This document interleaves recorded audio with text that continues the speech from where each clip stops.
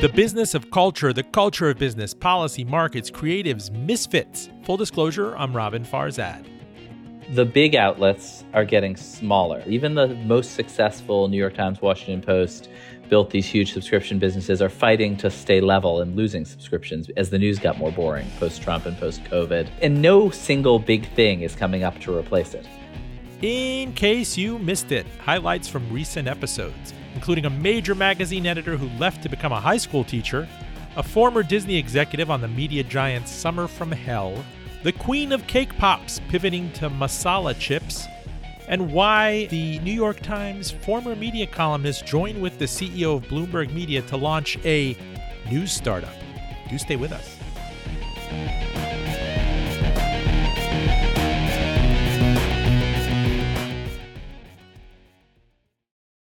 This episode is made possible by the support of Salomon & Ludwin, a boutique wealth management firm dedicated to helping families make smart financial decisions. You worked hard and sacrificed to create and build wealth. They treat advice given to you with the respect your journey deserves. For over 30 years, Salomon & Ludwin has earned a reputation of trust and confidence, recognized by Barron's as a Hall of Fame advisor. More at salomonludwin.com. Full Disclosure Podcast to NPR, Spotify, and of course, Apple Podcasts. Follow, subscribe, and rate us at link fulldradio.com. We are on all the social media channels at handle FullDRadio. You're listening to Full Disclosure Rewind, highlights from recent episodes. We start with Neil Patel, former Disney executive on the media conglomerate Summer from Hell. What with TV in decline, streaming losing billions, magazine succession up in the air, we call this episode Disney Minus. This is arguably the most admired and understood and recognized media conglomerate on the planet. I was always impressed that it had such a diversified portfolio of assets. Theme parks, which clearly were shut down during the pandemic, but have roared back when it acquired Cap Cities ABC in the mid-1990s. ABC is a prestige brand, ABC News, Good Morning America, Lost, if you think of everything else that came with it. The acquisition of Pixar, the Star Wars library and Lucasfilms, Marvel. It should be in the catbird seat right now, Neil, and I don't understand why Bob Iger at age 72 has had to come back and suggest that maybe a sale is coming up of various parts. The stock is at a multi-year low. It's even below where it was in the worst of the pandemic. How did this all happen? I think it's some amount of hubris, some amount of bad luck, and sort of believing in the momentum of the business and how it works. I think it's really easy to second guess these guys now, but if you look at the moves they were making, they were actually the right moves. So going all the way back to the Cap Cities acquisition, it wasn't ABC that was the gem. What turned out to be the gem was ESPN. And it generated, it was a cash machine. It did really well for the company. And Disney's always had that. It's had multiple cash machines going, not only its theatrical business, which we all know it for, and the theme parks to some degree that we know it for, but the cable business. And I think where we are today is the decline of the cable business is happening faster than anybody thought. And a lot of the industry did not prepare well for it and ran headlong into the streaming business. And in Disney's case, I do agree with you, having been on the inside. It's a very disciplined company with a great brand that is really, if you're inside it, it's a machine. It's not just that theme parks exist or the animation business is there or, theatricals taking off. Those pieces generate cash, but what Disney had before, better than anyone else's, they all work better together. It is an engine. The whole thing is a machine, and it's self-reinforcing. It's got sort of this wonderful creative feedback loop that works, whereas the other companies that it competes against weren't always that. Today, Comcast NBC's assembled a similar kind of cohesive machine to be in this business. And those multiple revenue streams worked out really well, but the cable business declined rapidly. That really hit the profitability of the company. Would you say that the cash of ESPN had anesthetized ABC and Disney? Because you could have seen this coming. I mean, the earliest anybody saw these over-the-top boxes, people were getting Apple TVs in 2011. and 2012. And Iger himself was very prescient.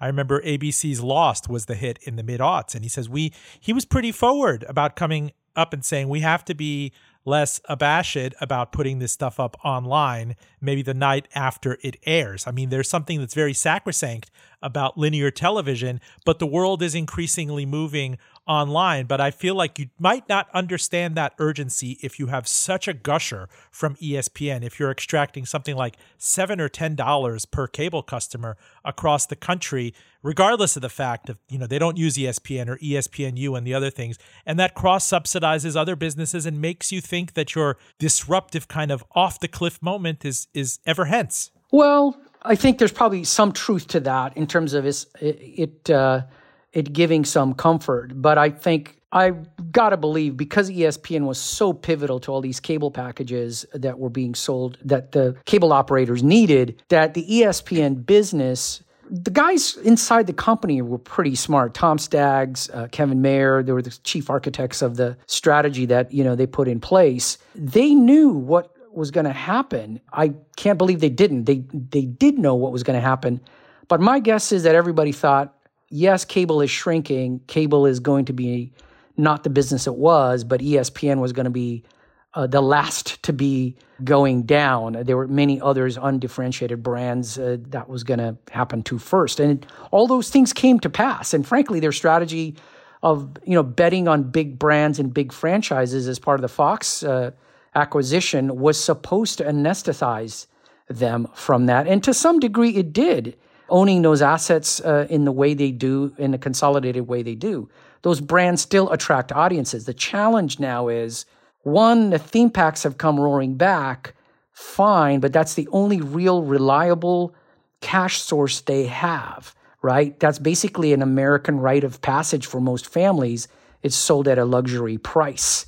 That business is still solid. And if you look at inside the company's ranks, a lot of the theme park executives are ascendant because of that success. It's funny, incidentally, you and I here in Virginia, you drive up on the 95 and you see King's Dominion. Right. And the strip over the highway sign that used to say Paramount's King's Dominion. I mean, Yep. Paramount is in a lot more trouble right now than, Paramount, parent of old Viacom and CBS and the MTV and Nickelodeon networks. It used to have a theme park business. It's like, life imitating art with Succession, that business has had its highs and its lows, and other media conglomerates have divested and both absorbed theme parks, but it seems like the shine is definitely back on that business again. Yeah, because the theme park experience can't be ripped off, right? You can't steal it. You can't somehow truncate it. You have to go there, and your kid's going to ask you why you haven't gone there.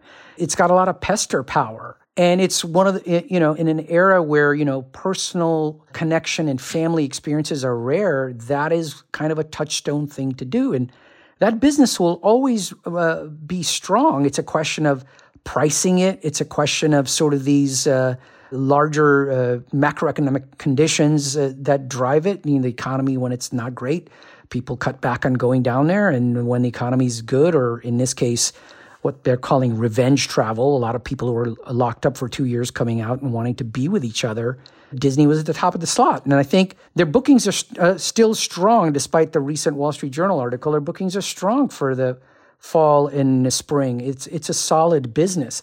The problem is the cable business is not a solid business, and no longer a solid business. Put that aside. Yep. Put that aside for the minute, because they doubled down on content under Bob Iger, a calendar year before the onset of the pandemic. The close of Disney's $71.3 billion purchase of the film and TV assets held by 21st Century Fox. I mean, Rupert was selling and Bob Iger was buying, and that let Disney celebrate the merger with Fox. It added properties such as The Simpsons, that's no small asset, The Shape of Water, Avatar, Atlanta. If you think about everything else over the years, Pixar Entertainment, I mean, that was a masterstroke. Lucasfilms and how they accordioned out Star Wars and Return of the Jedi to The Mandalorian and all these other things that make the Disney Plus app so sticky. So here we are lamenting cable networks and advertising, But again, I'm not playing dumb. Shouldn't they be sitting so pretty? They have all this premium content. And yes, they launched Disney Plus in the pandemic at a teaser low rate. You're a parent of 2 young kids. You know this. And they ratchet the price up. And there's quite a bit of elasticity in that. I'm willing to pay for that library. Meanwhile, they have ESPN. They're going to have a controlling stake of Hulu, which has its own hits. Shouldn't they be absolutely sitting pretty? Shouldn't I be thinking of linear television and advertising kind of the same way the New York Times thinks of print advertising right now? It's declining, but it's not my core business. I think so. I think that was a startling thing. And this is where Iger coming out last week saying the TV business, at least the linear business, and I would argue the cable business as well, is on the block, as he is signaling that, even though he came from the TV business himself and was a beneficiary both personally and as a company from it, that he is willing to, nothing sacrosanct. They may not be sitting pretty now, but I think they will always be around and they'll always endure because of the brand they have and the collection of assets they have. The Fox acquisition in retrospect looks like, given how quickly the tides receded on this industry and how things are changing, the Fox acquisition, I think the person who comes out ahead on that, I hate to say it, is Rupert Murdoch. He turned out to be, those assets at this point may feel like maybe perhaps they overpaid. But in the long run, that IP and that library can be mined for a long time. And these are enduring franchises, not to mention how well the Marvel acquisition went.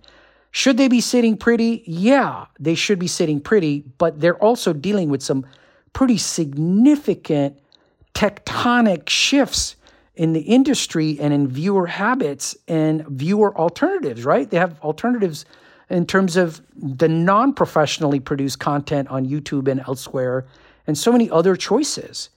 One of the things that Iger did that most people don't know, when he first took over, he had a big meeting with all the executives at Walt Disney World. He had everybody come down, and the message of that was, we're getting out of distribution. And this was around 2002, 2003, if I recall. Maybe it was 2005. He made the declaration, we're getting out of distribution. So they sold, things like ABC Radio, and all their assets that were distribution-related assets. And that was prescient then, and it is still now. That whole sort of insight has come to fore. Distribution is now a commodity in many ways. So holding IP, especially differentiated IP that you can, who it's for, like Disney IP, still has a lot of power. What's gone wrong is the economics of it. How do people pay for that? That's really what's at risk right now. And we will figure it out as an industry. We'll always figure out how we're going to pay for it. What constitutes a story will remain the same: a beginning, a middle, an end, and someone to root for, right? I hate the word content. Your car manual is a content, but your car manual on a side of a road at night with a serial killer loose and your car broken down, that's a story, right? So to me, content will matter. We'll figure out how we're going to pay for it. The biggest challenge right now is we don't know how big the pie will be, what will go in the pie, and if they'll even be pie shaped. There's just so much uncertainty.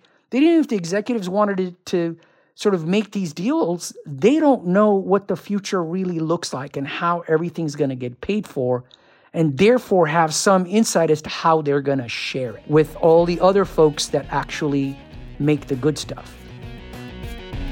You were listening to some of our recent episode Disney Minus. Catch the whole thing wherever you get your podcasts.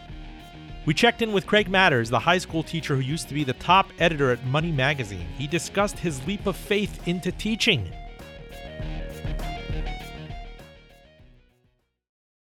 You went from 2015 to this vision quest. You're now a teacher at the Springfield Honors Academy in Massachusetts, which is a public magnet school that prepares undeserved students for success in competitive colleges. You went back and reinvented to become a teacher. And I want you to tell us, what were these moments, on the train from New Jersey or Brooklyn, where you were like, I don't want to be here anymore. The stress versus the karmic enjoyment of doing this is just not worth it for me. And you thought back to what your teachers did for you? Yeah, so it was a couple of things. I had always had in the back of my mind that someday I'd teach again. And in fact, interestingly enough, often my columns in Money Magazine would be telling my readers, careers have second acts. Like, you really want to be thinking about this. Probably what you're doing for most of your work life won't be what you do for all of it. So at some point, I just decided to take my own advice, I guess. But what really drove it was two things. One was both the economic, frankly, and the psychological benefits of running a magazine were declining. Every year was cut the budget some more. Oh, that really talented, experienced person left. You can hire them with someone right out of school that you're going to pay $40,000 to. That got old. I had a conversation. The thing that crystallized it for me was a conversation I had with one of my bosses who said to me, your job is to produce the MVP, the minimum viable product. And, while in technology, that means 1.0, but there's a 2.0 coming, right? That was not the case for what we were doing. I knew what he meant. And it was at that moment that I was like, okay, I got to start thinking about something else. So could I ask you, did you live in Manhattan? Did you live in Brooklyn? So I lived in Maplewood, New Jersey, which was... What, you were coming into the Port Atrocity or Penn Station every day? Penn Station, yeah. And so Penn lots Station. of times, like I had this too on the Metro North when I had to reconsider, moving from New York to Virginia for family reasons. But lots of times to think about it. And, I had the Talking Heads lyric going into my head, this is not my beautiful house. This is not my beautiful... Like, why am I doing this? Like, why am I signing up for sweatshop conditions? It's not what I originally signed up for 12 years prior to that. So did you have this conversation with your wife? Were you already an empty nester? Do you mind my asking? Yeah, so our daughter had already graduated college and our son was in college. And so we were at a spot where we could see the end of the big obligations were near. I was pretty miserable. My wife certainly knew I was pretty miserable because I'm sure I did a reasonably good job of making her pretty miserable. Same here. Yeah. And so, this notion that I would teach, which kind of had been long running in the back of my head. Well, now I was 53. Okay, maybe now, because if not now, when? And so, we broached it and ran some numbers, and Time Inc., owing to the peculiarities of public company accounting, was all too happy to buy out a chunk of my contract and give me enough to be able to go back to school and sort of, rebuild or start over. Did you start an exploratory committee? I mean, you hear about all of these other, especially attorneys. You used to write for a publication that covered attorney life and culture pretty intimately. You got your big start there. And a lot of them seem to burn out or have a third life crisis and want to go back and teach. Yeah, I mean, it's not an unusual thing, although I wish more later career professionals did do it, because I think we actually add something to the classroom and to a school culture. There's some authenticity that we can speak about the working world with that I think is important for students to hear. But for me, I had sort of long thought that I kind of owed my high school teachers some payback. I grew up in a kind of working class, middle class section of Philadelphia, very parochial in every sense of the word. I went to Catholic school. About a third of the 700 guys I graduated with even went to college, and they all pretty much stayed in Philadelphia. And I had a few teachers who pushed me to sort of get beyond that world. And I ended up, oddly enough, at Vassar College, which was in the middle of sort of a transition from women's college to co-ed. And that kind of made a huge difference in, how my life turned out. And so always in the back of my mind was this idea of life would have been very different for me had I stayed in Philadelphia. And I owed those teachers who gave me the nudge. I owed them something. It's pretty. So it's pretty cool to see it in a kind of a whiplashing version on your CV. As 2015 was the last year that you were managing editor of Money. 2015 to 2016, intern, Franklin County Tech School, Turners Fall, Massachusetts. Tell me how that happened. Man, you want to talk about a comeuppance. So one of the things you have to learn when you're going from being, an editor or an executive to being a school teacher is no one has to listen to you. And that was a real sort of change. It was sort of like, oh, I don't no one cares about my resume, or no one cares about the title that I used to hold. Like, this is a completely new game. I'm starting over, and I really have to earn the respect of these kids from the ground up. They don't know me from Adam, and nor do they care. Reminds me of the Fix lyric 40 years ago, Saved by Zero. There's something wonderful about kind of getting dressed down to nothing. It was really humbling. I remember there was a day where I had to play a movie. My mentor teacher at the time was out of the classroom, and I was fumbling with the technology. And like, one of the kids looked at me and was like, "Do you even know what you're doing?" And I was like, God, only my own children speak to me that way. No one else speaks to me that way. But I had to sort of learn how to sort of deal with that. It was very humbling. You immediately go to the UMass Amherst Graduate School of Education, right? It must be in whiplashing format. You just up from New Jersey and go to Massachusetts. And then... So not so much. We had a cabin in Guilford, literally a log cabin in Guilford, Vermont. That was a vacation place. And so as I was sort of starting to look around, thinking about how was I going to make this move, I actually went down to UMass and I talked to the head of the dean of the School of Education at the time. And she was the one who told me, "Oh, we have this program for second career folks. It's an intensive program, but you finish your master's in, 14 months as opposed to 2 years, and you're teaching the whole time." And so my wife and I made the decision, okay, this is what we'll do. I'll live in the cabin for 9 months. There's almost something Thoreauvian about it. Very, very much so. And I mean, it literally was a log cabin, mostly heated by a wood stove. My neighbors were cows. It was very different. But it did let me, I needed to decompress. I mean, I was really, the stress of trying to do well and do good in the magazine industry had really sort of, taken its toll on me. And so throwing myself into something else and then throwing myself into it in this, incredibly bucolic environment was definitely good for the soul. But Craig, definitely not one of those tropes we'd see in the notorious retire rich, retire early issues, which I couldn't stand. They decide every year, like my editors I'd be like, oh, at least do something that's not so mercenary, that shows a couple on the beach with the right contours and paintbrush. Don't even get into that territory of open a B&B or an omelet thing. I mean, this is definitely right-sizing your cost structure. So that's the other thing that teaching's allowed me to do. It's allowed me to pay back for the sins that I committed as the editor of a service magazine, yes. But the idea that you're going to do a second thing and that you will have to right-size your costs, that was part and parcel of advice that we gave. It's not many people who can go from highly successful career number one and, make the same kind of money in career number two. That just doesn't generally happen. But it was a big shift. Thank you, honey.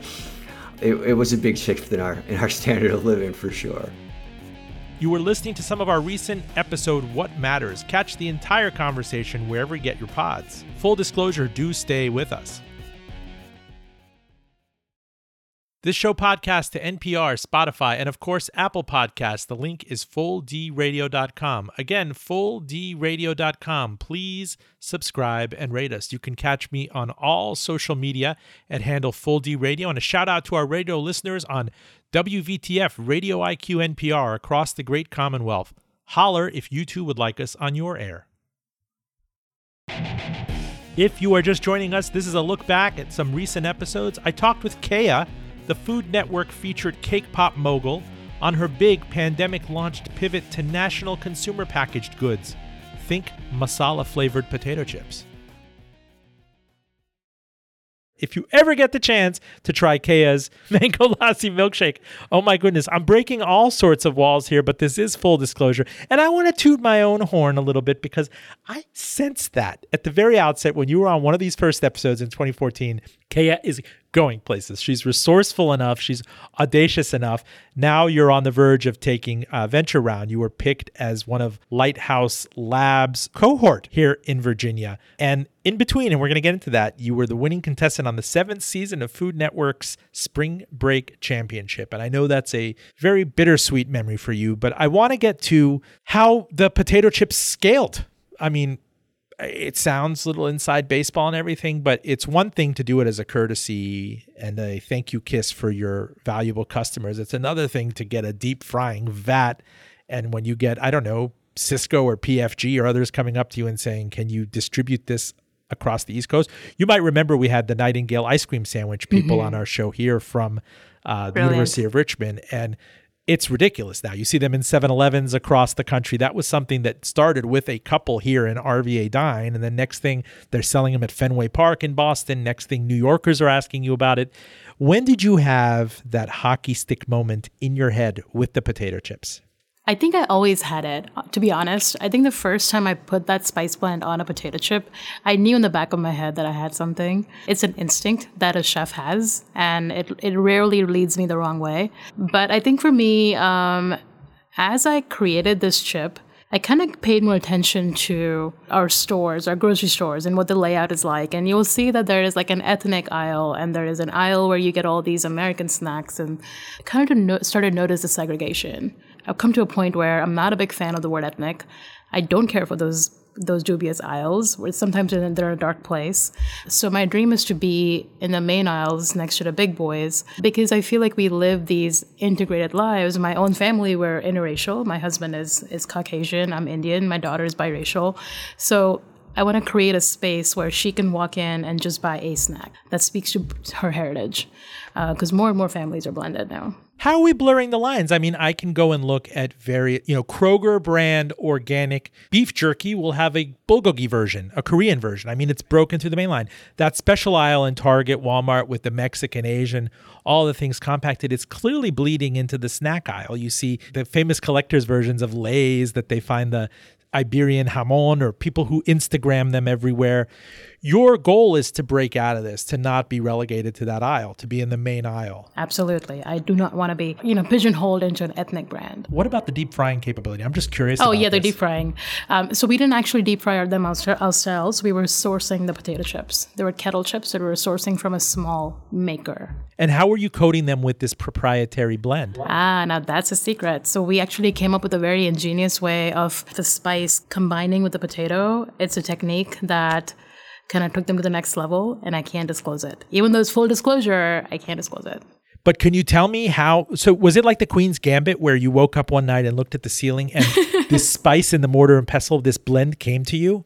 No, tell me something like that. Well, the blend I always was making, right? And I perfected it over the years. So it's a recipe I came up with. And I've always tweaked it a little bit. Every time I made it, I tweaked it a little bit. And even now, I'm still tweaking it. I don't think I'll ever be 100% happy with it.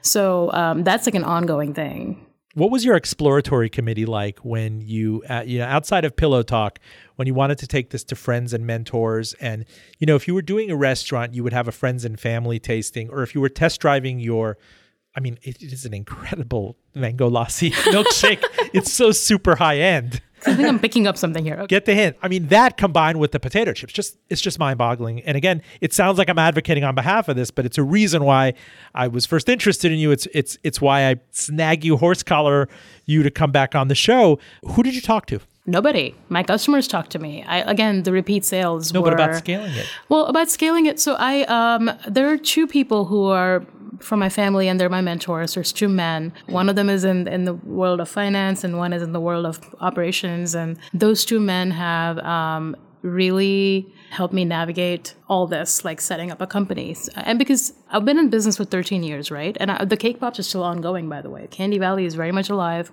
We're doing desserts. We're doing special cakes and birthdays and whatnot. That is intensely labor intensive. You're there painting individual Cake Pops. Making, again, I'm going to put the pictures up, cardinal nests Cake Pops. Right. Very different business, So overnight, when the chips kind of took off, for the lack of better words, I had to overnight learn how to do a CPG product. Consumer packaged goods product. How to package it, how to make it shelf stable, how to put a sticker on it, how to make sure I can produce 3,000 bags versus one bag. So all that was a learning experience, but I had enough chef experience to be able to do that. Now, the challenge for me was learning how to go to market. because I'd never done this before. And that's where Lighthouse Labs, or these two men in my family, have been super instrumental. So what is the name of the game when I've had people on like Lily's Chocolates or Shane Emmett and New Richmond Ventures, various VCs or private equity people who want us fund, and the space is changing a lot. If you think about all the processed foods and things that are being remaindered for kind of low sugar, ketogenic type things, there's a whole new section of the aisle. And they call the middle part of the grocery store the morgue because all these legacy brands are just ignored. So you have to move to kind of cleaner eating and some of the things that they hit on with you.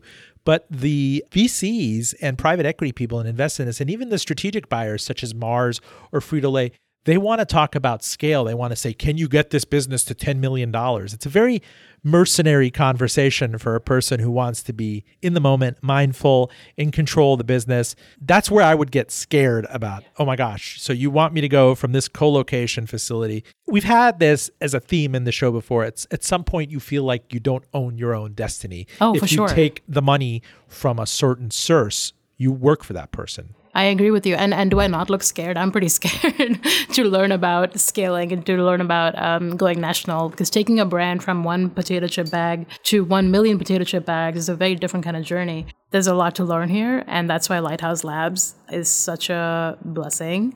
At the time it's come on, it's the perfect timing for me. Keya, we're going to call these Keya chips or Bombay chips. Have you orphaned Bombay chips? No. These are Keya's Bombay chips. And when we make more product, it'll be Keya's so-and-so. Yeah, I remember Bombay chips, which were exploding during the pandemic with your various other savory pop-ups. You're now in fundraising mode? We are in fundraising mode. Yep. So that was launched retail in 2021. Were you just going from store to store, Elwood Thompson's and the others, and saying, carry this? I know, they were coming to me. Why? Because word of mouth was coming around? It's word of mouth. Yes, word of mouth is a very powerful tool in business. When people eat something delicious, they want more of it. So, and Elwood Thompson was the first one, and they came to me, they approached me about the chips, and we said, of course, we'll put this on the shelves. So because they're so fine, it's not something that you could sell in a massive Stacy's chip size bag. These were almost like jewel type small bags that people could buy. It was a really rarefied treat. It was almost like truffle oil chip. Right. How did you decide on the sizes? We did 2 sizes. We did an 8-ounce family size bag and then a 1.75 ounce snack size bag to eat with lunch or dinner or just to snack on. That's what the market had in place, and I didn't want to rock the boat on that. Okay, I got to ask you about Food Network Spring Baking Championship. It aired in 2021, and it was I know you personally, was the hardest year of your life. You are a mother, you're a community person, you've always been a friend of this show. We know each other outside of the show, and I watched you both thrive and suffer in that year when we were all isolated on social, and it felt like seeing a family member. I can't imagine the face you had to put on. We've had various people who've been veterans of Food Network and HBO shows and Cooking Network and others, and they tell us how the stuff is made externally. But the shadow and persona of that year in particular, I know it's brutally hard to talk about, but talk to me about how it all came about. Did they come to you? Did you apply? Again, they came to me. Food Network and I had other interviews with them before, but it didn't pan out. And this time around, it was the pandemic. When I went on to film the show in LA, I was 4 months pregnant at the time. So I had a huge added challenge versus the other contestants. But Food Network found me, we talked, we had multiple interviews. On my last interview, and this is my favorite part of the anecdote of the show, the head of, I'm thinking the studio that I was talking to, and he asked me a question right before hanging up, and he said, do you see yourself participating on the show? And out of, I don't know where, came out of my mouth, I see myself winning. And mic drop, and I hung up. And then I kicked myself. I'm like, why did I say that? Why did I say that? So anyway, that was a fun little part of that I remember from doing that. But they found me. You were pregnant and they flew you out. Was your daughter here? Yes, she was here with my husband. Yeah. How long did that whole process take in the filming? I was there for a month. Wow. Yeah. What's different on the other side that you're allowed to tell us outside the non-disclosure of staging behind the scenes. A lot of people tell me there's just a lot of waiting, a lot of hurry up and Yeah, wait. there's a lot of hurry up and wait. There's also a ton of work. Like we film the actual show, and then you film the dialogue between you and the camera. That's hours and hours of filming. But I gotta give credit to Food Network. They were so mindful of my health. They would have ginger chews on my desk. They would have Gatorade sitting for me. There was a doctor on site at all times. They had such great COVID protocols because it was September 2020. We stayed at this beautiful resort for a month. We were all in a bubble. We got tested 2-3 times a day, everyone. So I got to give it up to them for doing such a great job. The only other thing I can say about a TV show like that is, when you see the clock on these shows, like 30 minutes or 95 minutes, I used to think that for sure that there's some wiggle room in those clocks. And because it's filmed, they can edit that. Oh no, when they say 30 minutes, they mean 30 minutes. Yeah. How did you deal with the blood pressure and carrying right. and nausea and all these other things and COVID? See, this is the balancing act that I can't quite understand. I think because I was in my 4th month, I had just gotten out of the first 3 months of the horrid nausea and morning sickness, and all that had just kind of dissipated. So I was feeling human again and feeling better about myself. So the timing was really right. It airs in 2021, which everybody in the community is watching with an incredibly mixed heart because of a traumatic delivery that you had. Yeah, my son was born in February 2021. The day the show was airing at 8:50 p.m., I was transferring him from one NICU to a bigger NICU. I was in the ambulance with him, and I'm getting all these messages of congrats, and we just heard you're on the show, and it's going to air in 10 minutes. And unbeknownst to them what I'm dealing with, my son was very sick. He had a very rare condition that unfortunately took his life when he was 2 months old. And this is the hinge moment of your life. It changed everything. As a mother, that is the worst thing you can deal with. And I've seen all the highs and lows of motherhood now, and I'm still doing my best to survive it every day. You had a beautiful little daughter who I see now is when I had the audacity to bring a Persian food truck around and you brought her, and she's quite the sassy missy, and yes. You have to love it. We saw the tea at the Jefferson Hotel together, and your heart is split. And in this case, I imagine that commerce must be the last thing on your mind. You're in a position to maybe parlay this great Food Network victory and all the other interview appearances, but I imagine you must have been at best half-hearted about it. I don't know if I was half-hearted. I feel like everything in your life deserves its own place. So the show had its own joy and celebration. My son's health has had its own issues and problems I had to deal with. I was in the NICU for 2 months. He never left the NICU. And every single day I would tote my laptop to the NICU and work from there while he was getting his myriad of things that he needed every single day. At one point, he was put on life support. He was on life support for 12 days. And I had to power through all of that and continue to work and sort of brave my way through it, if you will. So that was hard, to say the least. But I'm really proud of the way I was able to handle everything. And I got to give it up to my parents for that. My parents gave me a really great foundation in this life. They taught me to be courageous. And that came in pretty handy. But I'm really proud to say that the company, and I have not told this to a lot of people or have not announced it yet, the company is set up in his name. So every bag of chip will have his name on it. While this company is set up for my son, I'm going to make it a success for my daughter. Because to me, this company is one giant love letter to both my kids. You are listening to some of our recent episode Building Keya. Catch the whole thing on Pod, wherever you get your podcasts. Full disclosure, stay with us. Finally, I got to chat with Ben Smith, the former New York Times media columnist who launched digital news startup Semafor with the head of Bloomberg Media. Those two media incumbents are thriving and flush with cash. Why decamp to start all over? For some reason, I thought about the metaphor here of LeBron James. I'm a monster Lakers fan. I've been a Lakers fan for my entire life. LeBron James has ported that talent everywhere, from Cleveland to Miami, back to Cleveland to Los Angeles. I don't think of him so much so as a kind of a Laker in the Magic or Kareem realm as I do a kind of a self-traveling franchise. And a lot of these free agents will ping each other in the off season and say, let's get together and, win a trophy, brand regardless, city regardless. And so I'm wondering to what extent that's now the reality among star journalists. I mean, certainly you can go off and start a newsletter through Substack or some of these other services, but you have to be pretty courageous in your convictions to do that. It's kind of eat what you kill, right? Well, I mean, I think most journalists, and particularly the kind of journalists who break news, are very kind of clear-eyed about what the kind of level of support you need. I mean, I feel this. You do need lawyers, you need colleagues, you need a good editor. It's very hard, and you don't see, there are a couple, but you mostly don't see the kinds of journalists who break huge political or business news doing it on their own on Substack, because there's a level of sort of infrastructure you need. And yet at the same time, you feel the appeal of this direct connection to an audience. And I think we're trying to find a sweet spot where that kind of great reporter who breaks news gets both the support that they need to do it at the highest level and the direct connection to an audience that the audience prefer. Let me ask you specifically on the dispatch that you sent Sunday night, because I found it so intriguing that I just had to, go and direct message you. You said it's become an axiom that every American presidential campaign helps launch a new medium or media company or both.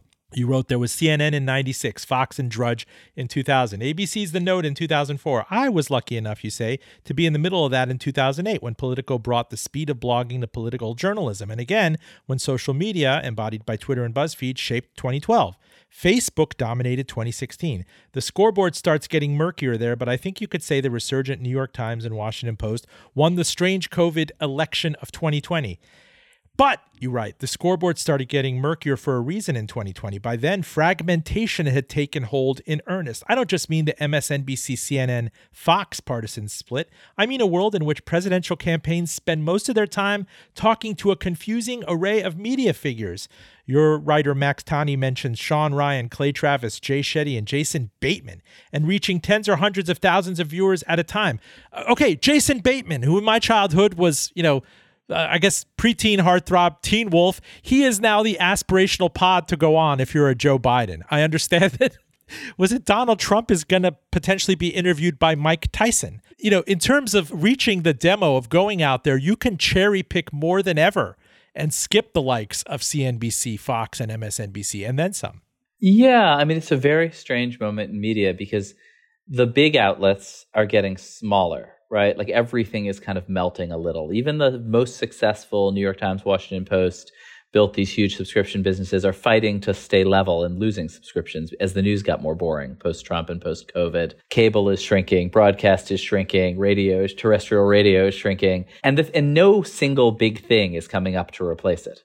It seemed like that was social media, but now social media is falling apart too. And what comes next seems to be this huge array of smaller different things. I mean, one of my favorite statistics is that if you ask people who their favorite podcast host is, like many people do not have a favorite podcast host. For many of them, obviously it's you. But for the plurality, it's Joe Rogan, which is you'd expect. But he only gets 5%. So you have a market where the biggest share is 5%. And every other share is smaller. That's a really weird market. It's everything is in the middle tail. It's not the kind of power law distribution, very, very steep slope downward that we're used to if you look at like search engines or something like that. And was this not in the prophecy of Chris Anderson's bestseller, I think in 2006, The Long Tail, Why the Future of Business is Selling Less of More? No one could imagine it back then. I remember when this book was making the rounds at Business Week, this was still the dominant era of cable TV. That bundle still had not been unbundled. You could not question the supremacy of a CNN, Fox, MSNBC. And now you see a Disney pull back and say that we'd have to seek a partner for ESPN, which would have been unthinkable. We have to put ABC up for auction.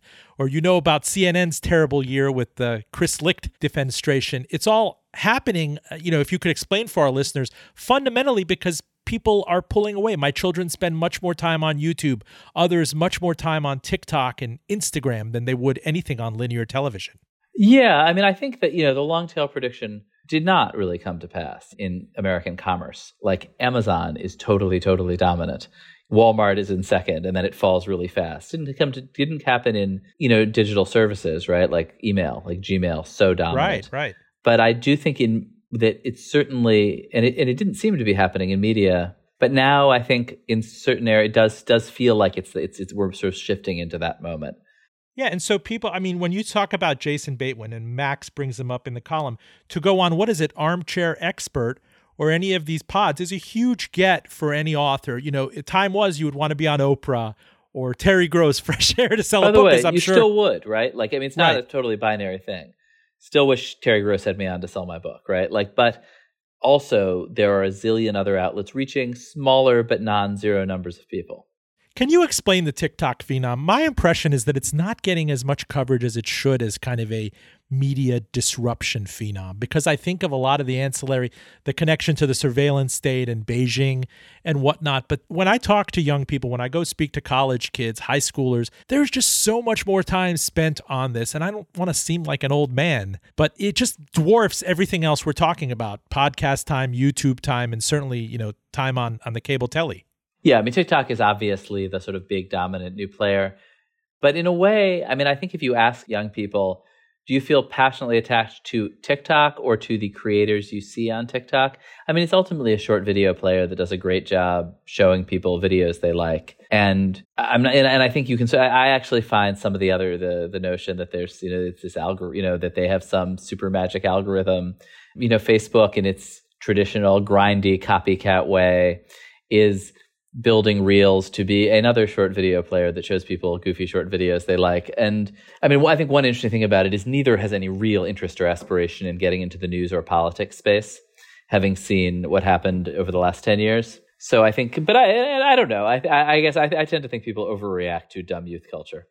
Let me ask you, how are the linear cable TV players, how are they going to contort to get on that over-the-top thing? I mean, I do MSNBC quite a bit, but you sometimes get overtures from an NBC News Now thing or a CBS News Now, these streaming platforms where you don't have to have the cable connection and you don't pay the $170 a month. ABC, to a certain extent, has had to do it. I have not been impressed that CNN has weaned itself. I mean, it did have that foray into, what was it, CNN Plus, which it shuttered after blowing hundreds of millions of dollars on.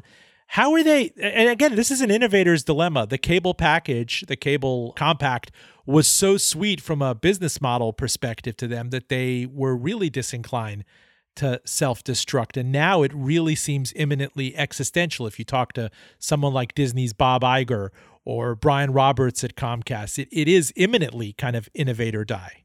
Yeah, I mean, somebody at one of those big cable networks, the president of the network, said to me a couple years ago, you know, I'm not too worried because we're melting in the shade, which was like, I sort of thought, that makes sense. Then it's like, wait a second, you're just like, that's not a strategy.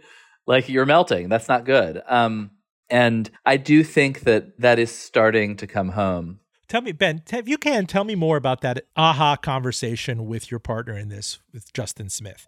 Again, the backdrop for him is that he had the ear of Mayor Mike Bloomberg. He brought in, I remember it was a big deal when they brought him in, I believe from The Atlantic, to take over Bloomberg Media, to be the CEO of Bloomberg Media. You have a guy in Mayor Mike, what is he worth, $75 billion? Being much. in that building, I was never impressed that media ever had to be a profit center. It just kind of had to cover itself. And they've done a great job, not just with Business Week, but with their podcast. Bloomberg TV doesn't have to be so profitable. And even then, you kind of get the Spilkies and say, we're not, both of us together at the New York Times and at Bloomberg Media, are not going to get the leeway and the resources to innovate, to hit directly this cross-section that you're talking about. What, 200 million English-speaking, college-educated people that want transparency, that want the facts, that want the opinion to be delineated as such. Talk to me about that convo. Yeah, I mean, you know, this is not, and I think this is actually one of the reasons that venture capital and kind of technology style investment doesn't really make sense in news. It's not like a silver bullet business. It's not like we figured out one thing. I think it's more that we've been talking for years about kind of, I don't know, our sense of the audience's dissatisfaction with what everyone was doing and how hard it is to change. I do think he and I particularly share a sense that American news in particular is so parochial, that the big American outlets filter every story through the lens of what's happening in the United States at that moment. And so when Trump was ascendant, every story about every other country was about how Bolsonaro was the Brazilian Trump and Modi was the Indian Trump and Duterte was the Filipino Trump. And I think with much less attention to, hey, wait, there are these big forces at work that all of these different candidates, all these different people are riding.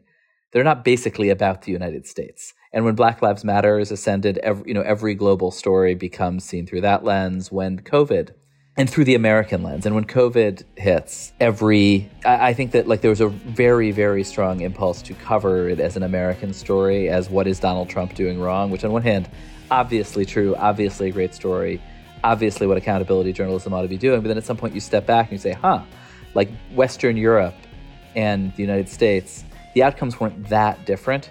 We did worse. Trump screwed some stuff up, but there's other stuff happening. And I think like these are the biggest stories in the world, right? The rise of the far right, the rise of social media, the rise and the spread of COVID. And they're just fundamentally global stories that when you cover them from a parochial American lens, you lose a lot. You were listening to Ben Smith, editor of Semafor. Catch the whole episode, we call it the new news thing, on Pod.